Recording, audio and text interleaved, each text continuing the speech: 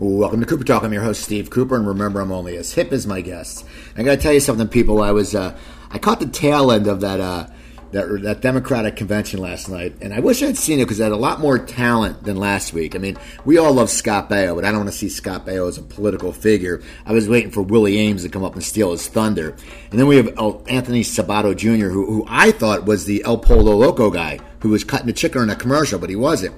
But it was just funny to see all the millennials out. And, I'm 52, and I don't get the millennials. They're all just like, they all cry. They're all like little babies. And I'm thinking today, they're all sitting there in their bedrooms, and they're not coming out, even though their mom's making them waffles.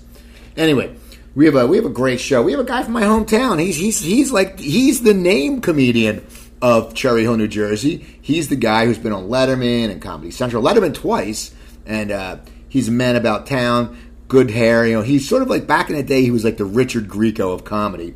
And my guest is Joe Matarese. How you doing, Joe? How are you? How you been, man? Not well. I guess I'm doing better than Richard Grieco. Oh, well, it's funny. I tweeted something about Grieco. I said if I win there's a huge lottery a while ago. I said if I win, I'm going to take part of that and make sure that Booker movie that never got made gets finished. And he actually liked my tweet. Isn't that funny? Booker. And I've tried to get him on my show, and I've dealt with this PR person, but he says, "Oh, Grieco's not doing interviews," and I'm like, "But I want the Richard Grieco." Yeah, of course. You gotta love those guys that we know, and they feel like they're unsuccessful probably, and to us, we remember those guys. Oh, yeah, I mean, I know you were a big fan of the Dustin Gwinn. I'm not. Sure, I know all the references that you make. I usually know because they're 80s TV references or 80s movies references, and they're the people that we idolize. And you live in Los Angeles. I'm in New York. You don't see them on the streets here in New York as much as you do in LA. And there's nothing more fun than when you see one of those people that was in like Can't Buy Me Love with Patrick Dempsey or something. Like I remember taking an acting class in LA, and one of the girls that he like hooked up with in a car or something in that movie Can't Buy Me Love was in my class, and I was more starstruck by her than if like someone in my class won an Oscar. Oh yeah, well that's like me. It's like with I had Amanda Weiss on my show, and I hit her up through, she knew one of my guests, and she's better known as, she was Judge Reinhold's girlfriend in Fast Times at Ridgemont High, who would not put out, and then she was the girl that John Cusack was dating in Better Off Dead. And to me, you're right. That's like an Oscar winner walking into the studio, because it's our lineage. That's when we all watch that shit, and us being in entertainment and being in the Philadelphia area, that was our connection, and I think kept us going. I don't know why that is. Yeah, I remember bumping into the guy that played Ratner on 78th and Broadway in Manhattan, and being like, "Holy shit!" and wanting to follow him into like a coffee place. I was like, "Oh my god, that's Ratner!" And like, he's probably not even. They're not even actors anymore. Is what's funny. Well, that's like go ahead. I was gonna say, like, even right now, the guy I just actually needed an entertainment lawyer. I guess that means my career is doing a hair better. Right. And my entertainment lawyer is the guy that played Chunk in Goonies. See, it's just crazy. But then we also both got to know Robert Romanus, who for us, I mean, Damone, that was a character that just everyone who's over 40, and even now the young kids, because it's not so much, know Damone. Oh yeah. No, yeah, of course. The young people don't know him at all. It's crazy. So what do you need the entertainment lawyer on? What's going on in your career? Well, I mean, you and I text with each other a lot, so you usually kind of know what's going on. So, I did a 1 hour special that I had investors, and I produced it myself. And then basically this company is still... I'm still not allowed to say who bought it, but we have a buyer, and my manager took that special, cut it together with a web series that I did that you knew about called Fixing Joe that was on the internet, and a company had also paid for that, you know. So what's kind of cool about doing a web series, you're not making much money.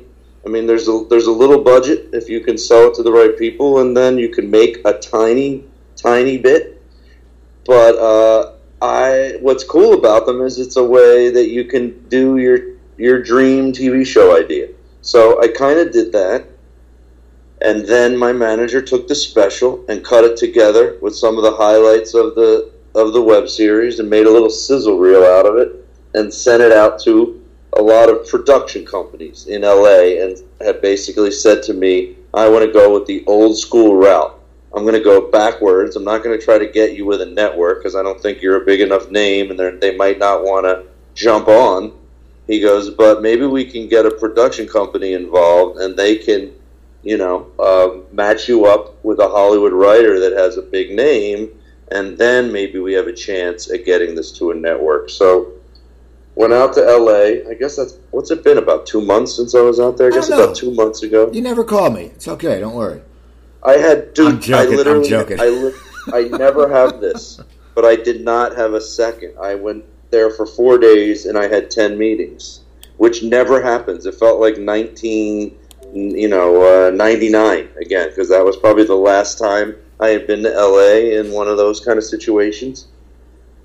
And my first meeting went really, really well out of the 10, to the point where we got an email 15 minutes after leaving that meeting saying, we know you guys have 9 more meetings, but we just want to let you know we're in. We want to do this with you. So that was good to know right at the top of taking 10 meetings. Yeah, because you have a bargaining chip, because it's like it takes the pressure away from you, because instead of, and you know how it is. I mean, you lived there for a while. And the reason so many people don't get agents and stuff like that is because they're always so, like, they look hungry, and an agent goes, well, screw them, they're looking hungry. So you go in, you got the confidence of a guy who just, a Philadelphia Philly who hit a first pitch fastball on opening day.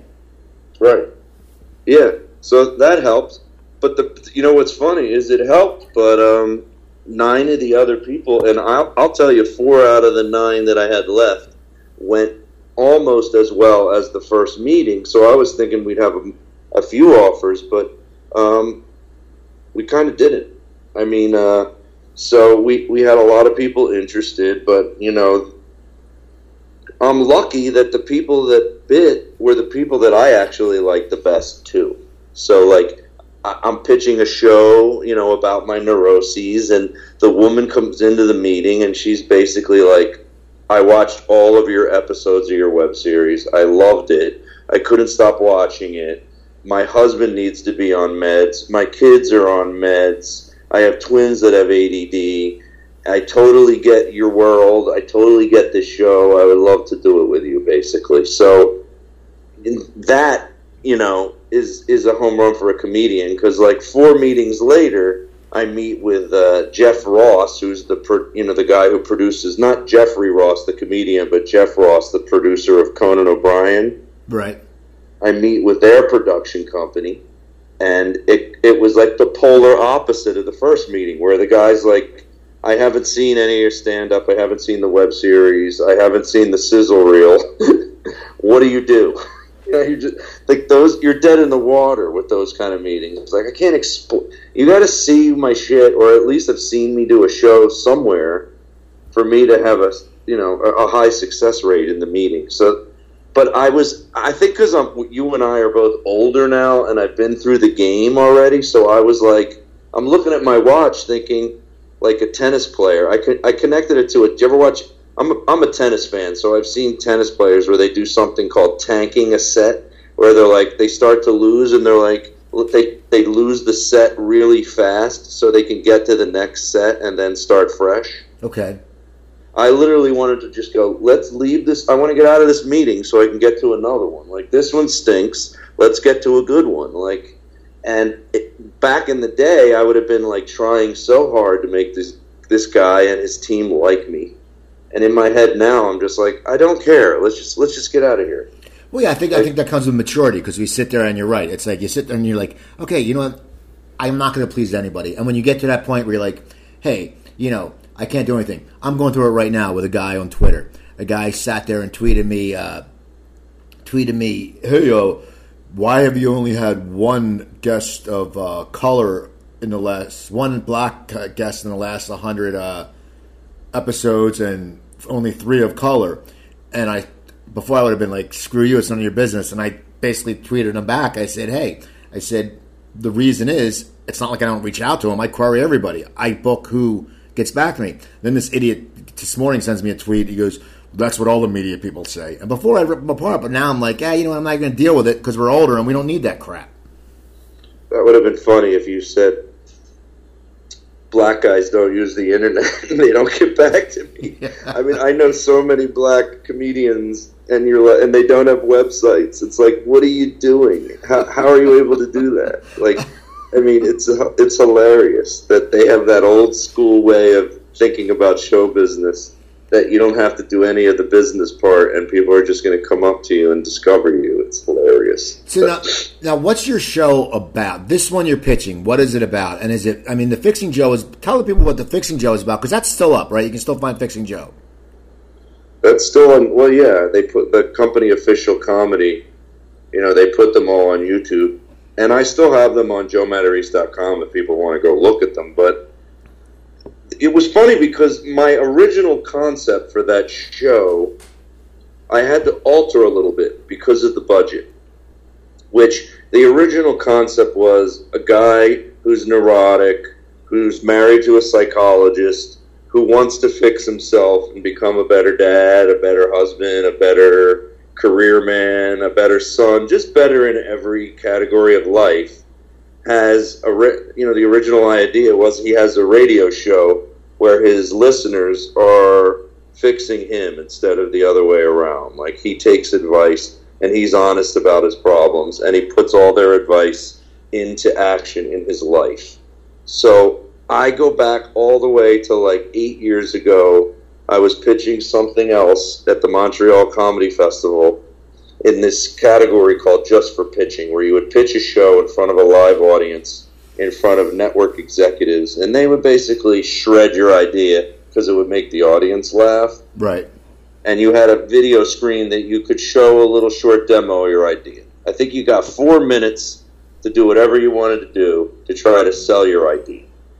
So I had shot this show where comedians were on stage with a therapist and being analyzed during their stand-up and then questioned on all the different things that they brought up in their act in front of the live audience with the therapist. So it was a total different idea, but I had one line in my pitch where I said I think I'd be a good host for this show because I'm so self-centered that I want to have a radio show where people help me. And I had a punchline. I think it was something like I like a little act out moment where I go, "This is Joe, you're on the air, how can you help?" Like, there was just a quick boom boom. Right. Just threw it in there in the pitch for this other idea. So some guy from ABC Television comes up to me after the whole thing was done and he goes, "I'll be honest with you, didn't really love the idea of the comedians and the doctor on stage and all that." He goes, "But that one line." I go, "Which line?" He goes, "Where you said, I want to have a radio show where people help me." He goes, "That's interesting. That could be a television show. Do you have anything on that idea?" Because that one line I think you could build a whole show around. So I started writing something on that, and he brought me out to LA for a showcase. Typical my luck. We did a show. I'll never forget this. We did a show at the Laugh Factory on a Monday night, or maybe a Tuesday night. The only people in the audience were the ABC network executives. There was no one else in the audience. It was like you were dead. So everybody bombed that was on the show. But the other guys already had deals with ABC, so it didn't matter that they bombed. I'm trying to get a deal with ABC, so it mattered that I bombed. So nothing ever happened with that idea. But I always kept it in the back of my mind. And then podcasting started happening. And I all of a sudden was like, hey, this is a chance. Why don't I really do the radio show that I talk about, that I said on stage that night? So I start doing my own podcast called Fixing Joe, where people give me advice and I talk about my problems. So that started going and going and going, and I had a meeting with a company that made web series, and they really liked that idea and wanted to do a web series called Fixing Joe. But like I said, I didn't have the budget to really do a radio version where I'm taking callers and all that kind of thing. That would have been a little harder to do. One thing you realize when you start making these self-produced ideas is that you got to keep where you're going to shoot on achievable without having to spend money. Right. You need free locations, and that was a very hard one to try to get a radio studio and have callers and all that kind of thing. So I morphed the idea into a guy that kind of has a YouTube following, and he talks into his webcam and asks people that are downloading the videos for advice, or it looks like he's asking for advice. And then we shot act outs of whatever I was talking about at the top and at the end of the episodes. So what kind of a little bit annoyed me is my manager, when we went into these production company meetings, he was like, well, let's make you a regular guy. I don't think you need to be a radio guy. I don't like that. That's too much like being a comedian.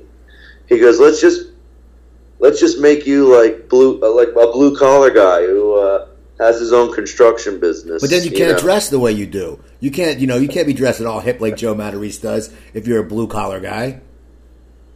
Well, yeah, and it's funny. Artie Lang took offense to this, but I said it on his podcast last week.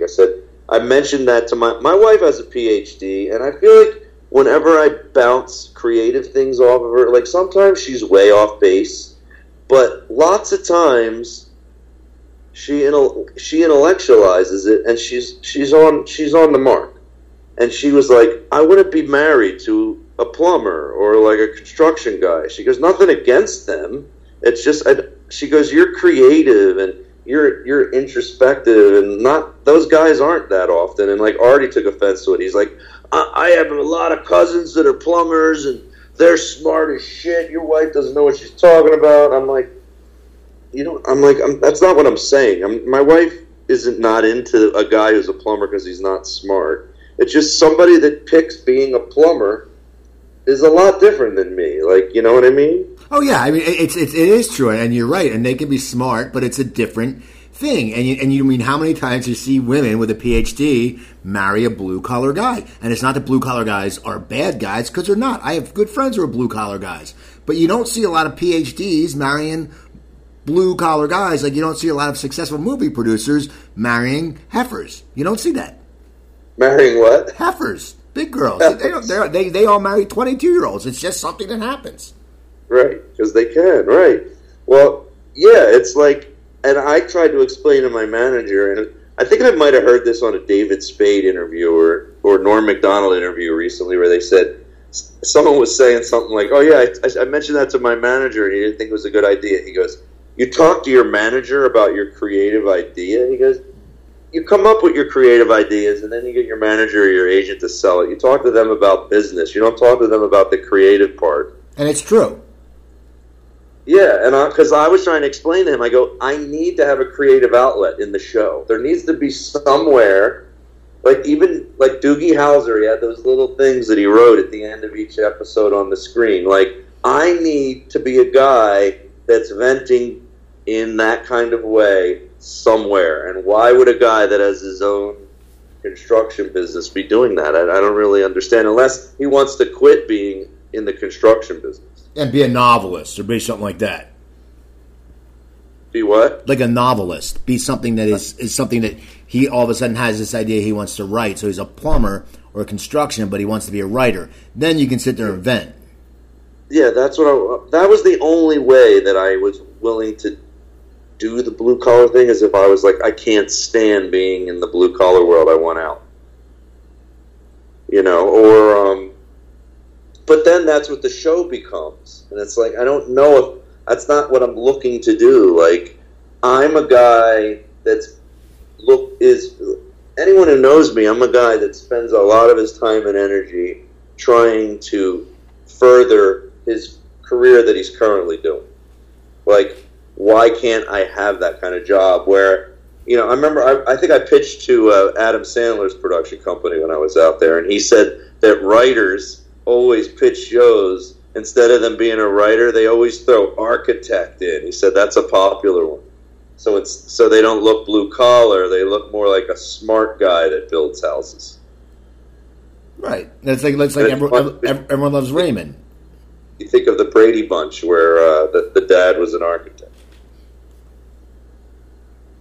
So I'm not sure which way I'm going to go. I'm not worried that my manager was set on that, because in my head I'm going, they bought me, they like the idea. That if they get a writer that's interested in this project, him and I will come up with what we want it to be. I'm not going to worry about what my manager says it should be or shouldn't be. Now, which way would you want it to go? I mean, if someone said, okay, Joe, you have creative freedom right now, and seriously, I mean, not like multi-million-dollar creative freedom, like all of a sudden you're the comedian on the moon, but if you had they said, okay, you have the creative freedom with this writer, which way would you want to take your show? Well, it's funny that you say that, because I remember knowing when we were in LA that first meeting sounded like it was a go. When we were at our last meeting, I said to my manager, I go, can you do me a favor? And he's like, what? I go, you need to quiet this voice in my head. He's like, what voice? I go, there's a voice in my head as a creative person right now that's going, just throw out the idea of you having a radio show where people call in and help you. I'm curious what a successful production company would think if I throw that out there. Because I remember my last manager, when I was meeting with that company that made the web series, him being the same way. He was like, enough with the Fixing Joe. It's an old idea. Nobody wants it. And then we're in the meeting, and they start explaining that they're looking for something that's very connected to the audience, And I look at my manager, and he gives me a look like, okay. And I pitch the Fixing Joe idea, and they love it, right? Like, every time I've ever said it to a person that's kind of creative, they usually love it. So I wanted to throw that out there in the last meeting, and my manager fucking talked me out of it and said, that's just like being a comedian. I don't think you should do it. This is working. We're having good meetings. And I listened to him, and I didn't do it. And it's funny. Like, who knows? Maybe if I was saying that pitch in every one of the meetings, I might have had 6 production companies that wanted to do the show. And it's funny because also he said that he didn't want to. When he edited the sizzle reel, the guy, and he didn't let me see any of it, which is hilarious. Not many comedians would allow that. Hey, why'd you allow that? I think because I do take medication, and that is what a lot what my show is about. And my anger is like gone, and I don't get angry. I just go, okay, he knows more than me. I've been a control freak my whole career. I'm going to ease up. Maybe he knows what he's talking about. And I let him move forward. And he showed me what he edited together, and I ended up liking it. I said, it's pretty good. But it's funny that the first meeting, and the meeting that went the best, was the one where the lady watched all the web series episodes. And this guy is trying to keep it out of the sizzle reel. Well, that's what happens. Now I got to ask you, you do talk about Fixing Joe and the medication. When did you start taking medication, and what made you drive to taking it? Because when I knew you, you just seemed like a mellow guy. I knew you back in 87 or 88. When did you decide that you needed medication? Was it something when you got married? And how has it changed? Has it helped you a lot? Or do you think you've lost some? I hear sometimes when people take medication, they lose some of the edge. But then some people say it's wonderful. Like Greg Barrett was on, and Greg had said how when he started taking medication, when he woke up, he didn't worry about everything. Everything was like, if there's a problem, it'll be okay. When did you decide you needed to start taking the meds, and when did you have the confidence to incorporate it into your act and into your writing? Well, like, I don't know if you know Pete Corielli, the comedian. I know the name. Okay, I told him that I was taking medication and I was married to a psychologist, and that she says I have a lot of problems and I need to work on myself. And he made a joke. He said, that's what happens when you marry a psychologist. All of a sudden you have problems. He goes, if you married a woman who was a foot doctor, you'd have foot things that were wrong. You know, it's like he seemed to think, and it's a little bit true. It did start into being married to a psychologist. I just dealt with having attention deficit disorder or having an anger problem. And then once I married a psychologist, it started with therapy. She's like, we were fighting all the time. We were very opposite. Why were you fighting? Just because you were opposite? Or, because, you guys, were you fighting once you got married, or were you fighting when you first started dating? Well, we ended up having to move in together way earlier than we normally would have, which is never a good thing in a relationship. But she took an internship for her PhD in San Diego. And it was a 1-year internship, and she wanted to do it. And she wanted me to move out there with her, and I said I would, because I just didn't want to be in a long-distance relationship. I wanted marriage, and I wanted kids. I knew that. And I was happy when I met her, and I had just moved back from L.A., for that reason, that I was like, I'm going to be single forever if I continue out here in L.A. The dating pool is so bad, I got to get out of here. Because I wanted my career, but I wanted a normal life at the same time. I've always been that guy that wanted both. And I moved back, I meet her, we start dating, then 7 months, she's like, let's go to San Diego. I go, and there was a lot of that brought a lot of anxiety out in me. Moving back there, I'm in San Diego, which I thought was going to be easy to go to LA, and it's not, because the traffic's so bad. Oh yeah, it's awful. It takes twice as long as it normally should. And I remember even the first day we moved into the apartment, I probably was starting to have an anxiety attack, because I thought the apartment was too close to the highway 5. It was like on it. It was like so loud. All you heard was cars inside the apartment. I was like, Jesus. I moved all the way, and I let her pick the apartment. I had never seen it. I thought I was moving close to the beach, and I'm closer to the 5.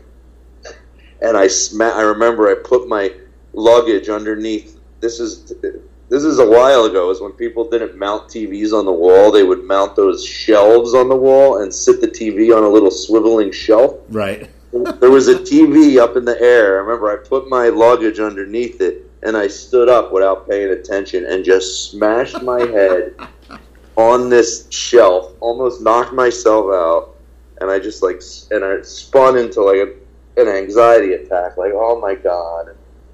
So my wife noticed that I wouldn't be as fun as when I wasn't anxious, and she was like, Jesus. And we would fight a lot because she was smarter, and there were times where I was even trying to read more, which was hilarious. Because I was never a reader because of ADD, and all of a sudden I'm like literally reading the newspaper with a highlighter. And it became a joke in my act, and this was true. My younger brother from Cherry Hill, who has the Philly attitude, and it's in my half-hour special on Comedy Central. He literally goes, dude, you can't quit dumb cold turkey. That's what he said to me. And it was true. And then we moved back. After a year, we made it through the year somehow. We moved back. I owned a place in Hoboken. We move into Hoboken together, and we get engaged. And my brother made you the ring. He did? Yeah, your engagement ring. My older brother made you that ring. Your brother works at Napoli Jewelers? No, my brother made you some ring. He didn't. Yeah, he did, because he was a jewelry designer. And he gave you an extra little bracelet or something. I have no memory of what you're talking about. Well, I remember everything, and he told me he come up with the design, and then I took it somewhere else. Maybe he designed it. Maybe, I don't know. He did something with your ring. I know that. But anyway, keep talking. Well, yeah, there was always a lot of. Then it started with, I think you need therapy. Why don't you try therapy? So I started seeing this therapist in New York who saw only comedians, which was pretty classic, and that's where the idea of therapy on stage with the comedians kind of came from. First session where I'm seeing a therapist who sees all stand-up comedians. I remember sitting there going, well, this should be a show. This is a show. I don't know how to do this. But typical reality television, whenever I pitched it, they were like, well, can you get that guy? They want the guy. They don't want a therapist who pretends they see comedians. They want the guy that really sees comedians to do a television show. This guy didn't want to do a television show. He was a real therapist. But he probably would bring things to a head, too, because he'd always say, your wife doesn't accept you for who you are. And we used to fight all the time. She's making you read? That's ridiculous. She needs to accept you. He would always say that. And we would just brawl. Then, finally, I think it got to the point where I got fired from a few gigs. Or maybe just, you know what it was? I think I got fired from one stand-up gig. I always had the problem, if people would heckle me, that I would slam them back way harder than they needed to be slammed. And comedians would love it, but I would get in trouble from the club owners. And this one time, I got fired. And that's how the podcast started. I was like, I'm going to do my first episode. I'm going to have Bill Burr as the guest. And I'm going to talk to him about my anger and how I'm getting fired from gigs, and it's a problem. And that's kind of how that evolved. And then my wife talked me into trying medication. She's like, and she wasn't the only one that suggested it. I think someone on the podcast, because I'm one of these guys that I listen to strangers more than I listen to my own wife. One of the people on my podcast said, I'm on meds. Why don't you try the lowest milligrams in this? And the guy happened to have my same last name. He wasn't related, but his name was David Matarese, and he lived in Rhode Island, and he had been taking like Lexapro, which is the same as Celexa, what I take. And he goes, try the smallest amount. So I said, okay, screw it. I'm going to try this. And then just like my web series, which we document from the beginning of the meds all the way through being on them for a while, they sit on my counter for like a couple months. The first step was buying them. The second step was actually trying them. It took a while. Then I finally tried them, and I found that it was life-changing. I haven't been fired from a gig since, and it's been like 6.5 years now. I've never altered the milligrams, nothing. I just stay on them, and I find that, well, you asked if the edge is gone.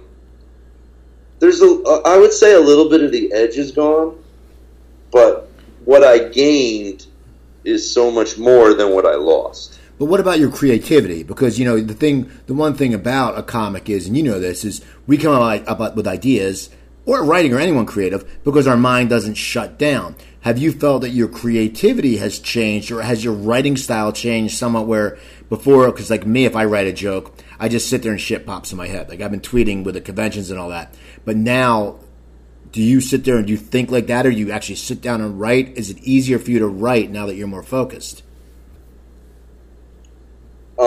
Well, that's Adderall versus Celexa. The Adderall, the focusing drug, I've only been on for like a little under a year. The Celexa, which didn't make me anxious, I would say is more the one that people would say could hurt your creativity. Okay. Because creativity a lot of times came from being pissed. So now, if you're not pissed off, you know, if you notice comedians, you know, the comedians that I like are just venting about what they're pissed off about, what annoys them. So now you removed annoy. What happens is you become a different person, and you just learn how to write as this less anxious person, and which became easy for me was I wrote a lot of jokes about being on the medicine. And that became kind of my hook. And my 1 hour special that's about to come out is called Medicated. Now, did you ever think of trying to get corporate gigs for pharmaceutical companies and stuff like that? Have you tried that? Yeah.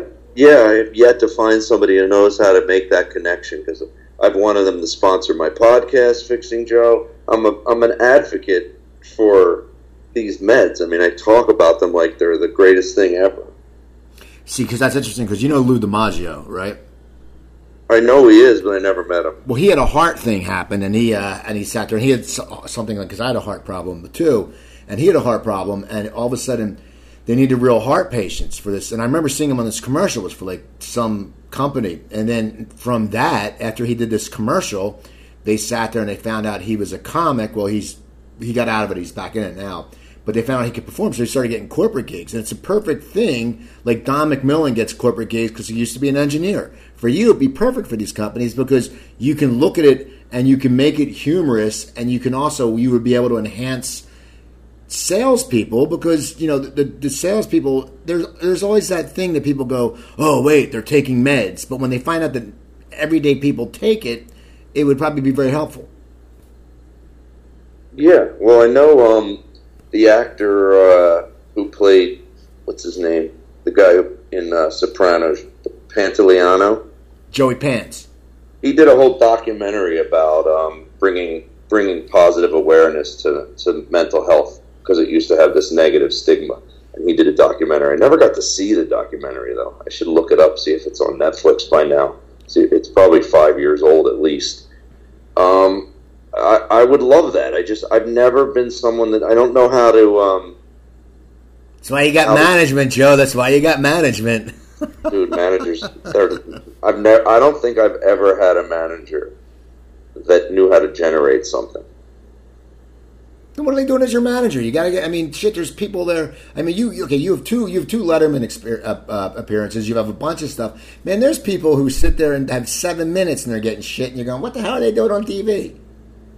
Yeah, but I don't know. You have a lot of comedians on this show. Have you ever heard someone go, man, my management, man, I got to thank them. They did everything. They were great. Well, I know some people who, you know, the management has helped them make money, and I think that's what management's about. But now, did your manager get you the Maron podcast, or how did you end up being on WTF? No, of course not.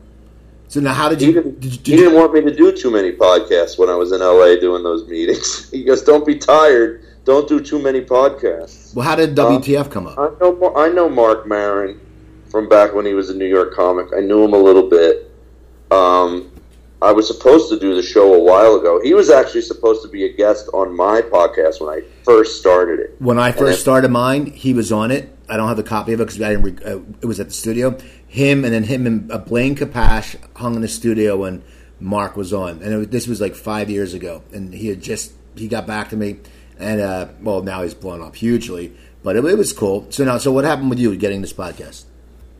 He was supposed to do mine, but then he didn't do it. But I think I was supposed to do an LA trip once, and I contacted him, and I was able to get it. And then it ended up not happening. And then I had to cancel it. I think that was back when I used to do Chelsea Lately, like once a month.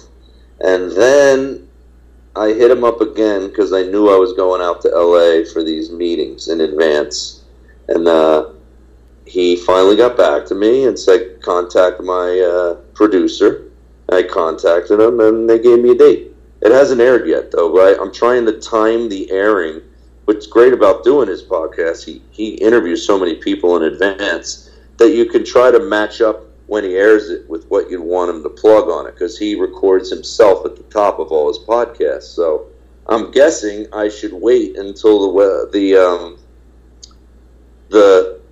my special comes out. So I'm trying to time it so he can plug the special, and I also want him to plug my podcast, which is just recently became a subscription podcast. So people can hear you can hear one a week for free, and if they want more, they can subscribe on joematarese.com and pay $2.99 to listen to more than one ep. And then I give them all kind of stuff, which is cool about this website, ConnectPal. You can give people content. You can give them. I have a thing called Joe's Comedy Locker, and I just put up all kind of videos of stuff from 1990 up till now. And I'm one of those guys that just have a room full of every format you can think of, from VHS tapes to high 8 to 8mm. I have so much stuff. I don't know if I can curse on your show. Yeah, it's fine. I have so much shit on in this closet, just filled with, from short films to sketches we shot. There's just so many things.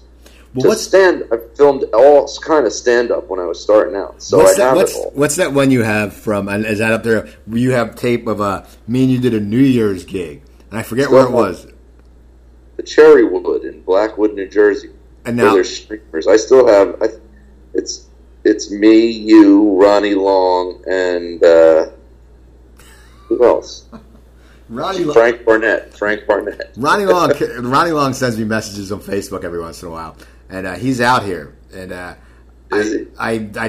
was supposed to run into him once. I was a guest on Storyworthy podcast, and that shoots from the West Side. So I'm sitting there, and we're supposed to get together, and they never texted me back. And then he's like, "Oh man, my grandmother got sick," or whatever. I don't know what he does out here. He lives with, I think he watches his grandmother, but he's out here. So that must be it. So that was the Cherrywood. God, who headlined? I want to say Frank Barnett. Oh. So you have all this stuff. So now how do you convert it from VHS so it actually looks half decent? And so when people go to this Comedy Locker, do they just look and it's like a video clip? And I mean, how do you get the whole process of getting all that stuff up? Well, you do have to convert it if you have it on VHS. A lot of it I had converted. A lot of stuff that I have up there already was already converted. I had hard drives of just tons of things. And I was like picking and choosing what I put up there. I put all my best podcast episodes, just the biggest guests that I've had. I put all those up there. Now, who are some of the biggest guests you've had? I had Artie Lang on a bunch of times. I had Craig Ferguson on. I had Robert Romanus, who we were just talking about from Fast Times at Ridgemont High. Let's think here. Phil Rosenthal, thanks to you. I had him on, the creator of Everybody Loves Raymond. Jay Moore, Ralphie May, who else? Just a lot of big comedians. So they're all on that. They can find this on this if they get your subscription site. They can find this stuff on there. Yeah, and then like all kind of video stuff. I also offer them a free download of my brand new 1 hour special. Once it comes out, they'll get one like a few days before it actually comes out for free video download. And then I also offer them free tickets. If they ever want to come to a stand-up show, I'll give them as many free tickets as they'd like. So they get enough perks that $3 a month, if you're actually a fan of mine, the way I look at it is you're actually saving money by joining. Now, do they have to sign up for a year? No, I mean, they could sign up for a month. If it sucks, they can bail. No, because I would just do it for $2.99 to get free tickets and go, screw this, man. I got my tickets, I'm going to the show, and I got this other shit. You could. And I also offer comedy advice for comedians. Like, I'll watch their little demo video, and I won't write jokes for them, but I'll point them in the right direction and go, dude, you got to get rid of this, and you should be doing more of this, and how about this for that? Like, I offer comedy advice for comedians if they want to become subscribers. Now, what made you decide to go to the subscription format? And is there some listeners who are like, wait a second, we just liked it for free because there's so much content out there that is free. And I know the good thing is you are giving away a lot of stuff, which, people love free stuff. It's all about the swag. But what made you decide to go this route? And have you heard anything from your fans that they're irritated? Yeah, the fans were mad. At first, I tried to do 100% subscription. But then I realized after like a week or two, I was like, I got to put one up for free. Because that one up for free is a great way to advertise becoming a subscriber. You're cutting yourself off. Because I look at my podcast as like my career lifeline a little bit. I get lots of gigs from my podcast. I do this tour that I promote a lot on my podcast called Outside the Box, where I let fans produce shows where they bring me to their hometown and they become the producer, and I have a whole section of my website dedicated to it so they can make money if they want. Sometimes it's usually fundraisers where they can raise money for something as well as me getting paid. And some of them I do for no guarantee, which a lot of comedians would never do. Explain that. I've been doing it so long now that I can tell who's going to be successful in producing a show with getting people to come. And how it's not often that you'll do a fundraiser and 6 people show up. You know, explain what no guarantee means to the listeners. No guarantee means they just have to pay me a certain amount per person that comes, and I have to pray that they're able to generate enough people to come that it's worth my while. So I've only had it one time where it didn't work out that well, and only like 40 people showed up, but it still was like it wasn't even that bad of a pay for 40 people there. It wasn't that bad. Like, some comedians would go, oh, that's a great night. And I was like, well, I thought I was going to have an amazing night because I thought 200 people were going to come. Right. So no guarantee just means there's no flat fee. Like, if you failed as a producer, you're not going to lose any money, is what I'm saying. Also, they can't get screwed. Now, what made this idea come into your mind? I mean, were you just tired of playing the clubs? Was the club money changing? Did you want more? As you said before, you've always wanted to be sort of a control freak with your career. What made you decide to go to this situation where you said, okay, just put the whatever you call it, the box, the no box, what's it called? Outside the box. So, like, if you go on my website and you click on the section, they literally gives you ways like to try to find a venue for free, to ticket the event for free, to I even have a sponsor, because you're a Philly person. Yards Brewing Company is based in Philly and South Jersey. Right, I know it just from when I was going back to see Joanne. I was not back in South Jersey for years, but I know because I had a few yards at a Phillies game. They sponsor me now for any of them that I get in their area, and they'll give free alcohol to the event. So that allows people to charge more at the door. So, like, if they have to pay me a certain amount per person, they can make the ticket higher because they're going to give them free alcohol, and they'll trying to get a food sponsor too. Because if you could have free food there, now you can get even more for the ticket. Why you hit up Tony Luke? I don't know him. He's a buddy. Hit him up on Twitter. Say I'm Cooper's buddy, Tony Luke. You should get him on your show. You had him on, right? Yeah, and then I had him on when he was out in L.A., and then when I was back with Joanne, I had never been to a Tony Luke's, and we were back at Christmas time, and I tweeted him. I said, Tony, man, what's up? And he said, call me. So I called him, and I said, I want to try your sandwiches. So he took us to the one in Maple Shade, and he bought us lunch. He probably doesn't even need any more publicity. He's doing so well. That's true. Well, I'll think of someone. With Vito's Pizza. Get Vito's Pizza in Cherry Hill. Vito's Pizza. That's a good idea. So what made you know somebody at Vito's Pizza? I have a T-shirt from Vito's. What were you going to say? No, what made you come up with this idea, though? Why did you go this route? Because one of them is a lot of these clubs, man. They pay you nothing these days. It's not like it was back in the day where if you did Letterman, you could make $5,000 for the week. Like, they try to bring you in for a really low amount. They set up the bonus structure so you could never hit any of your bonuses. And I've always been pretty entrepreneurial. You even know me. You know me from way back. Like, I always had that skill. Like, I used to be a DJ when I was like 19 and 20. I could walk into a bowling alley and I would leave with a gig. I would get them to hire me to play music on a Tuesday and a Wednesday and turn it into a steady thing. I've always had a good gift with people, I thought. That's why I always hate when I'm working with managers, because most of the time they've been worse with people than I am. And I'm like, why do I have to give this guy 10% and he sucks? He's pissing people off, you know? So, and you know what it stemmed from? Like how I said the Fixing Joe stemmed from an ABC executive telling me it was a good idea. This stemmed from, I end up getting an email, this is probably 5 years ago. I get an email from this woman saying, my girlfriends and I just watched your Comedy Central Presents. We were cracking up. We loved it. We went to your website. We see that you're going to be at Motley's in Boston in 3 weeks. I'm going to bring all of my friends and family, and we're going to celebrate my 40th birthday at your show. So I look at my calendar, and I email her back. I go, that show got canceled. Actually, that comedy club, I think, went out of business. I'm not even going to be there that date. And she's like, oh, we were going to all come. It was going to be so fun. So I just start asking her questions through email. I go, are you going to still have a birthday party? She's like, probably. I go, well, where? So we start emailing back and forth to the point where I go, why don't you call me right now?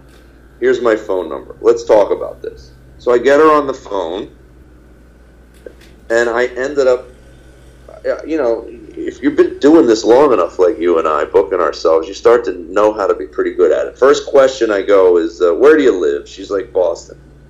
I go, do you have room in your house? She goes, I live above the Intercontinental Hotel in a 2,000 square foot or 3,000 square foot loft-style apartment. So I immediately know she's got money. Right. Because the Intercontinental is like a 5-star hotel in Boston. If she lives in a 3,000 square foot loft above this amazing hotel, she's rich. So I say, do you have a big room in your apartment? She goes, yeah, my living room and dining room is almost the whole apartment. I go, can we pull all the furniture out of there and make an empty space out of it? She goes, yeah, no problem. I go, could you get a whole bunch of round tables? She goes, I live above a hotel. Those are easy to get. I go, get a whole bunch of round tables, put tablecloths on it, put candles on all the tables. I go, I'll bring a sound system and a stage light. Your apartment will look like a comedy club. Can you pull that off? She's like, no problem. I can get about 60 to 70 people. And I gave her a flat fee. So I end up going and doing it. And it was an amazing gig. I had an amazing time. She put me up in the hotel below her apartment. And I made twice what I would make in a comedy club. So I always had that idea in my head.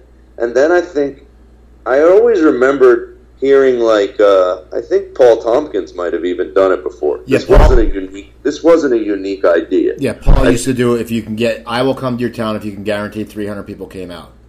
Yeah. And then he started getting it. Yeah, and so same with Tig Notaro, I think, did a Showtime special. She would go to her fans, but they would do bad gigs on purpose to make a special out of it. It's kind of like a documentary called Knock Knock, It's Tig, like she's showing up at their house. Okay. So I, realized, okay, I got 20,000 people on Twitter. That's a little bit of a following. Let's just throw it out there on social media, right? I throw out the idea. I swear to God, I got like 20 emails the first day of people that were interested in trying to do it. And I turned 4 of those into gigs. And like you said, I can't stand going to comedy clubs where they won't let me bring my friend to open, and I have to hope the guy that goes on before me is not the worst comedian ever or somebody that's going to make it hard for me to follow him. Right. And then on top of it, I get really lonely when I'm on the road for like 4 days by myself. I hate it. So these are gigs. They're usually, most of them have been 2 to 3 hours away from my house. I can drive down and do them and come back. I pick a friend to open. And like I said, I've made twice or 3 times what I make at a comedy club. See, that works out. And everyone in the audience is usually someone with kids. So, like, I have a ton of material about being a dad, and they end up being better than the comedy clubs. Like, that's another thing that I hate is, like, I used to do a lot of these clubs in New York City. I mean, they pay $75 a spot. And New York City, when I first moved here, used to be really fun to perform in. Everyone in the audience would be from that neighborhood that the club was in New York City. They'd be really smart audiences. Not anymore. these comedy clubs now, because there's like about 15 of them in New York City, they all have street teams in Midtown that give people free tickets. So everyone in the audience is usually from another country. They don't speak English as their first language, or they're a tourist from like Florida or something. They're not New Yorkers. They're not even good crowds. So it's like, it's ridiculous. And when you have kids, which you don't have yet, or if you ever will, you get pushed against the wall and you have to come up with ways to make money. You came up with a good way. I'm ready to try to do one of these low-end specials, because I just had investors, and it cost me a lot to make that last special. And I sold it for only a little bit more than what I paid for it. And now I heard about this comedian, I think his name's Owen. Is his name Owen Smith? I don't know. He's this black comic who shot his whole special on iPhones. Did you hear about this guy? No, not at all, but it sounds cool. He bought iPhones and then returned them after he shot the special. And then he put that into the special. He filmed himself talking to the Apple people about their return policy, and then at the end of the special, he returns 12 iPhones. That's a good idea. Yeah, but you still have to hire guys to shoot it. You can't have strangers holding up cameras in the air. And you still have to pay somebody to edit it. But I mean, geez, you're dropping a $60,000 budget down to like $5,000 or $6,000 maybe. Right. So, like, if I would have, my thing is, it's got to be good enough that I could sell it to one of these companies that pays, what they pay. Now you're making a lot of money.